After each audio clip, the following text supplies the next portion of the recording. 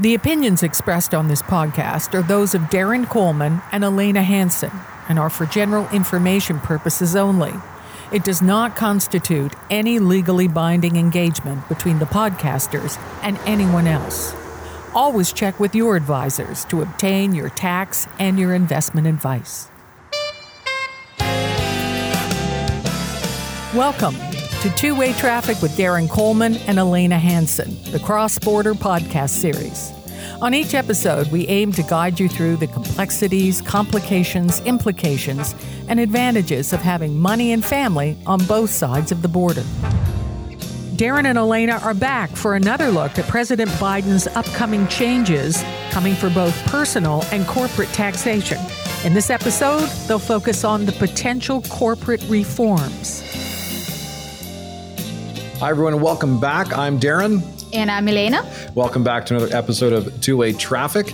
My name is Darren Coleman. I'm a Senior Vice President and Portfolio Manager with Raymond James in Toronto, and we specialize in helping people who have money and family on both sides of the border and find themselves caught between two very different tax, insurance, compliance, and investment regimes. So we run a wealth management practice focused on helping Americans in Canada, Canadians in America, and everything in between. So Elena, over to you. Hi, I'm Elena Hansen, and I'm a founder and an advisor to Hansen Cross-Border Tax. And we deal with taxpayers in both Canada and the States who face double taxation issues. Okay, and so we're going to pick up our conversation on what we think might be coming in terms of changes. We have a new president in the United States. It's January 2021. He just got inaugurated this past week.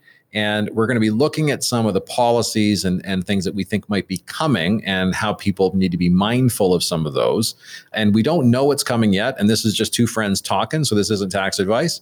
But we are going to be looking at and thinking about what came up during the campaign trail and things that we're fairly certain have moved from possible to probable. Mm-hmm. And we just in our last podcast talked about some of the changes and things that we think might happen on the personal tax side. Now we're going to move, and I'll use the 2020 word. We're going to pivot to what we think might be happening for corporate taxation. And this is where you think there's actually more changes to be expected here for the American in Canada. Yes, I do think so. Okay, so why don't we start with what do you think the biggest issue is that they need to be mindful of? I know what it is, but you tell everybody else. Okay, all right. So I identify that there are two potential changes on the corporate side, which is going to be impactful to both Canadian businesses that conduct business in the States and also for U.S. multinationals, such as U.S. shareholder of a local dry cleaning company or, any service company. When I call them multinationals, I mean, I'm not referring to Apple, right, or Google. I'm actually talking about my dentist, right? Yeah, right. That's what we're talking about. Yeah. Incorporated American citizens in Canada, right?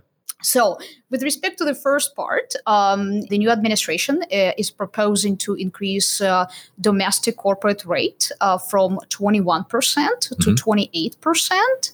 That's a pretty big jump, right? That is at 7 points. It is, because don't remember that businesses, when they pay tax in the States, they also face another layer at the state level. Right. So all of a sudden, it's not 21 or 28% tax you pay on your income. It's likely 3, 4, 5, 6% more. Right. And so now they're in the 30s. Now and in the 30s, that's right. And again, it's not like any business owner has, tax preparers with a bunch of cubicles and super knowledgeable and right? Sophisticated. That's right. Yeah, they're small businesses. And they're all working hard, especially in the pandemic. Many of them are struggling. Some are doing great, but they may have a much higher tax bill. That's right. So we don't know what's going to happen. But again, remember, Darren, that 4 years ago, the U.S. corporate tax rate was 35%. Right. So Mr. I don't want to say his name, the guy that just left, he lowered it. Yes, right? Quite significantly. Yeah, I don't want to get banned off of any public feeds. So we won't say his name. So he lowered the tax. So now it's really just a return, actually. Well, midway, right? Right. midway. But what is happening is that U.S. was the least competitive country at the with respect to its corporate tax rate among the developed countries, Right. OECD countries. So it went down to 21%, very appealing rate. Yes. If it goes back to about 28, then it's going to be in mid-range because remember, in Canada, like in Ontario, we pay 26.5%. Yes. So it's going to be very similar. But the state component doesn't help. No, not at all. Right. But it depends on the state. So that's what the corporate tax rate will be. So that was number one. What's the next thing you think? Well, the next one is guilty. Yes, I knew you'd go there. So guilty isn't GUILTY. It's GILTI, right? That is so correct. that's the global intangible low taxed income Tax. Jesus. Okay. Mouthful. So guilty is how we call it. So explain that for the listener. Some of them are listening probably know exactly what this through a painful conversation with their tax advisor a couple of years ago. But explain how this affects the American in Canada who has a Canadian company. So before we got this major tax reform, and I'm referring to Tax Jobs and Cuts Act. That the Orange Man did. That's right. So in 2017, we had both the U.S. tax system was taxation on worldwide income for both individuals and corporations. Right. So no matter where they had the entity or their money, they had to pay American taxes. That's right. So now the U.S. tax system got decoupled because we have worldwide taxation for individuals, but we have quasi-territorial system for corporate taxpayers. Okay. And guilty is one of the provisions that was introduced through TCJA of 2017. And that is a tax which discourages U.S. shareholders from investing outside of the United and States. deferring payment of tax outside of the states. So it speeds up the taxation. However, it gives some benefits if you hold foreign entities through U.S. corporations. Right. So my understanding is that the rationale behind this by the last guy was they saw this money sitting outside of the United States on a tax-deferred basis in these corporations, and it was really designed to encourage companies to repatriate their money back to the United States, right? Not quite. Okay. So you're missing one more tax in between, right? So we went from worldwide taxation for corporate taxpayers to quasi-territorial, but whatever's been accumulated since 86 had to be brought in quickly at the reduced tax rate, right? That was called a transition tax. Right. That was just a one-time expropriation, right? But you had companies and they had business owners in Canada that they couldn't do that. They kind of got caught in the net, right? Well, that's just it. And, they continue being beaten up. Right? We'll talk about that in a second. Right. But we've brought this we paid tax on the accumulations in 2017 at the reduced rates. And from that point on, from 2018 on, we're now subject to a multi-deferral regimes. So in the past, it was just regular regime and sub-paref regime. Now we have regular, sub-paref, and guilty. Okay, well, so we have one more extra, right? So what basically is happening is that when guilty was introduced, as I said, there's a significant difference how multinationals are taxed on their current corporate income. Right. If you hold your foreign corporation through an American corporation, it's not that bad. Okay. Because you get a deduction, you can claim a credit for taxes paid in a foreign jurisdiction. So it's all fine, right? But the trouble is that if you are American shareholder who directly owns a corporation, all of a sudden, whatever you generate in your Canadian dry cleaning business or dental practice is immediately taxed for U.S. purposes at 27 up to 27% tax rate. That creates a double taxation. Right, because they're paying tax in Canada at one rate. Well, at 12.5%. At the small business tax rate. But now they have a higher American tax. And that's upside down from what they're used to. Usually the Canadian taxes are much higher than the U.S. So explain just in a little more detail the double taxation that they experience. Right. So when Americans in Canada or Canadians, whoever, when you incorporate in Canada, you do it for several reasons, right? Yes. One of the reasons is because corporate tax rates are lower than personal. Yes. So you got a tax deferral. You have a tax deferral. Right. So from the US perspective is that in the past, if you had an active business, it would be aligned. Right. Okay. Right. But now with GILTI, you no longer have that deferral. Right. You have to recognize it immediately. Which is, again, so you get a deferral in Canada. Right. But you don't get the tax credit. It defeats the purpose of being incorporated. Exactly. Right? So one of the ways around is to treat your Canadian corporation as if it's a U.S. corporation. How do you do that? You make a Section 962 election.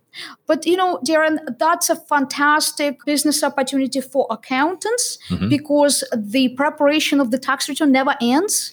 Right. Right? So this is why people really, if you're an American in Canada, please don't play the home game and file your own tax returns because this gets so complicated so quickly. Well, let me give you an example. Yeah. Okay. I don't want to go into minutia, but just very high level. So when you have a foreign corporation, meaning Canadian corporation for yeah. US, So we're looking at from the American's perspective, the Canadian company is foreign. Right. Got it. So and you file that corporate form 5471. There's 5 categories of tax filers. And your ownership can be defined directly, indirectly, or by attribution. So for each of those 5 categories, the definition, what constitutes by attribution, is different. Oh, boy. So even stuff like that, it's just there's so many details. Right. It's very upsetting and discouraging. Yes. Right? Because as I said, most of those people, they're 1-2-man shops. And this bureaucracy is wild. The level of complexity is just unreasonable. Right. So, and again, this GILTI law was designed for apples. Yes, it wasn't designed for Mr. and Mrs. McGillicuddy and their dry cleaning business. No. So do you believe under this administration, this is going to get easier for people, or is it going to stay the same or get harder? I'm thinking it's going to get harder. Why? Okay. So first off, I just want to mention that with the new administration, we have a regulatory freeze, right? Okay. So that's what's happening right now. Right. Once Biden became president, he issued that executive order that anything which is currently being in draft, not enacted, is being sealed, stopped, right, until his cabinet reviews and decides whether to go ahead or repeal it. So what is being proposed right now, GILTI tax is set at the same rate as U.S. federal tax. Okay.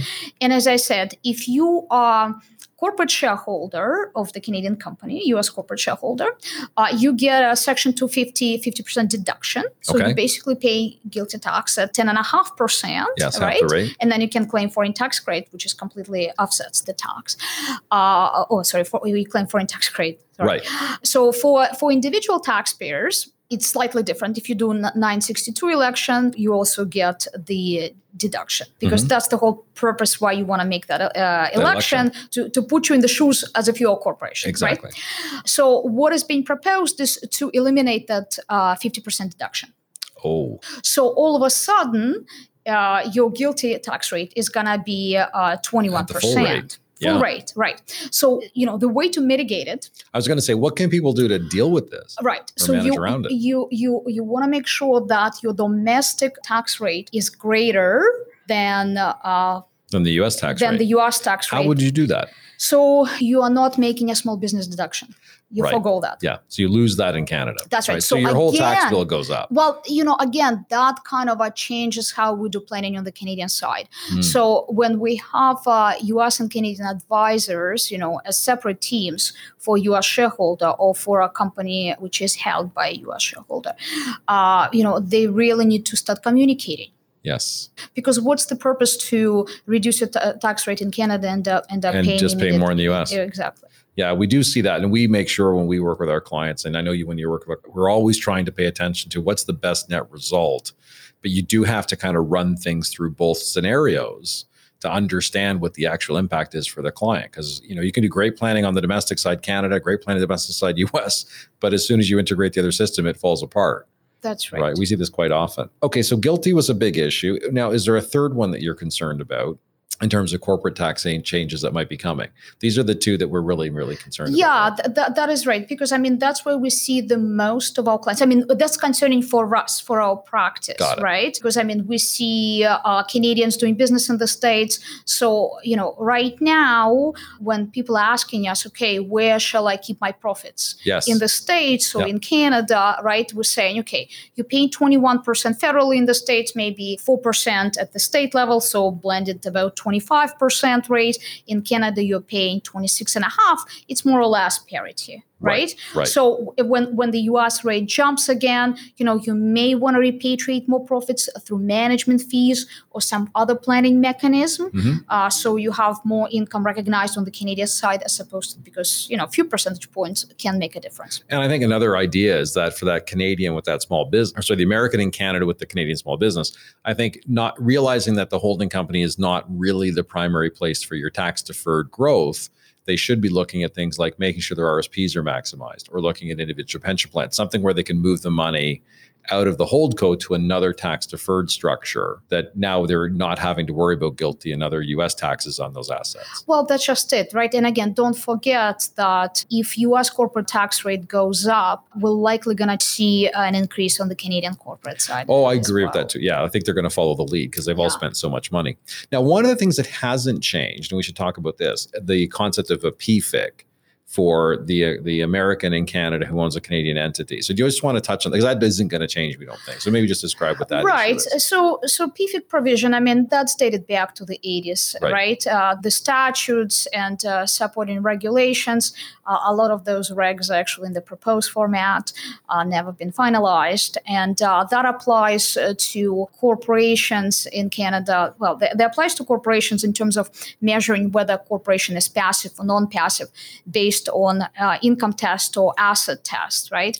But, with respect to taxation, that's looked up from the shareholder's perspective, because, your corporation may be meeting a PFIC test. Right, because it has passive income. That's right. But if it's held by U.S. shareholder as a majority shareholder, it will not be PFIC, right? It will be a controlled foreign corporation. Right, but it could be the spouse is a minority, or one of the adult kids is, or that kind of thing. Well, that's just it, right? Yeah. Like it's just on and on and on, right? But yeah, so as far as we know, there's not going to be any changes to PFIC. Yeah, that's already muddy enough for those guys.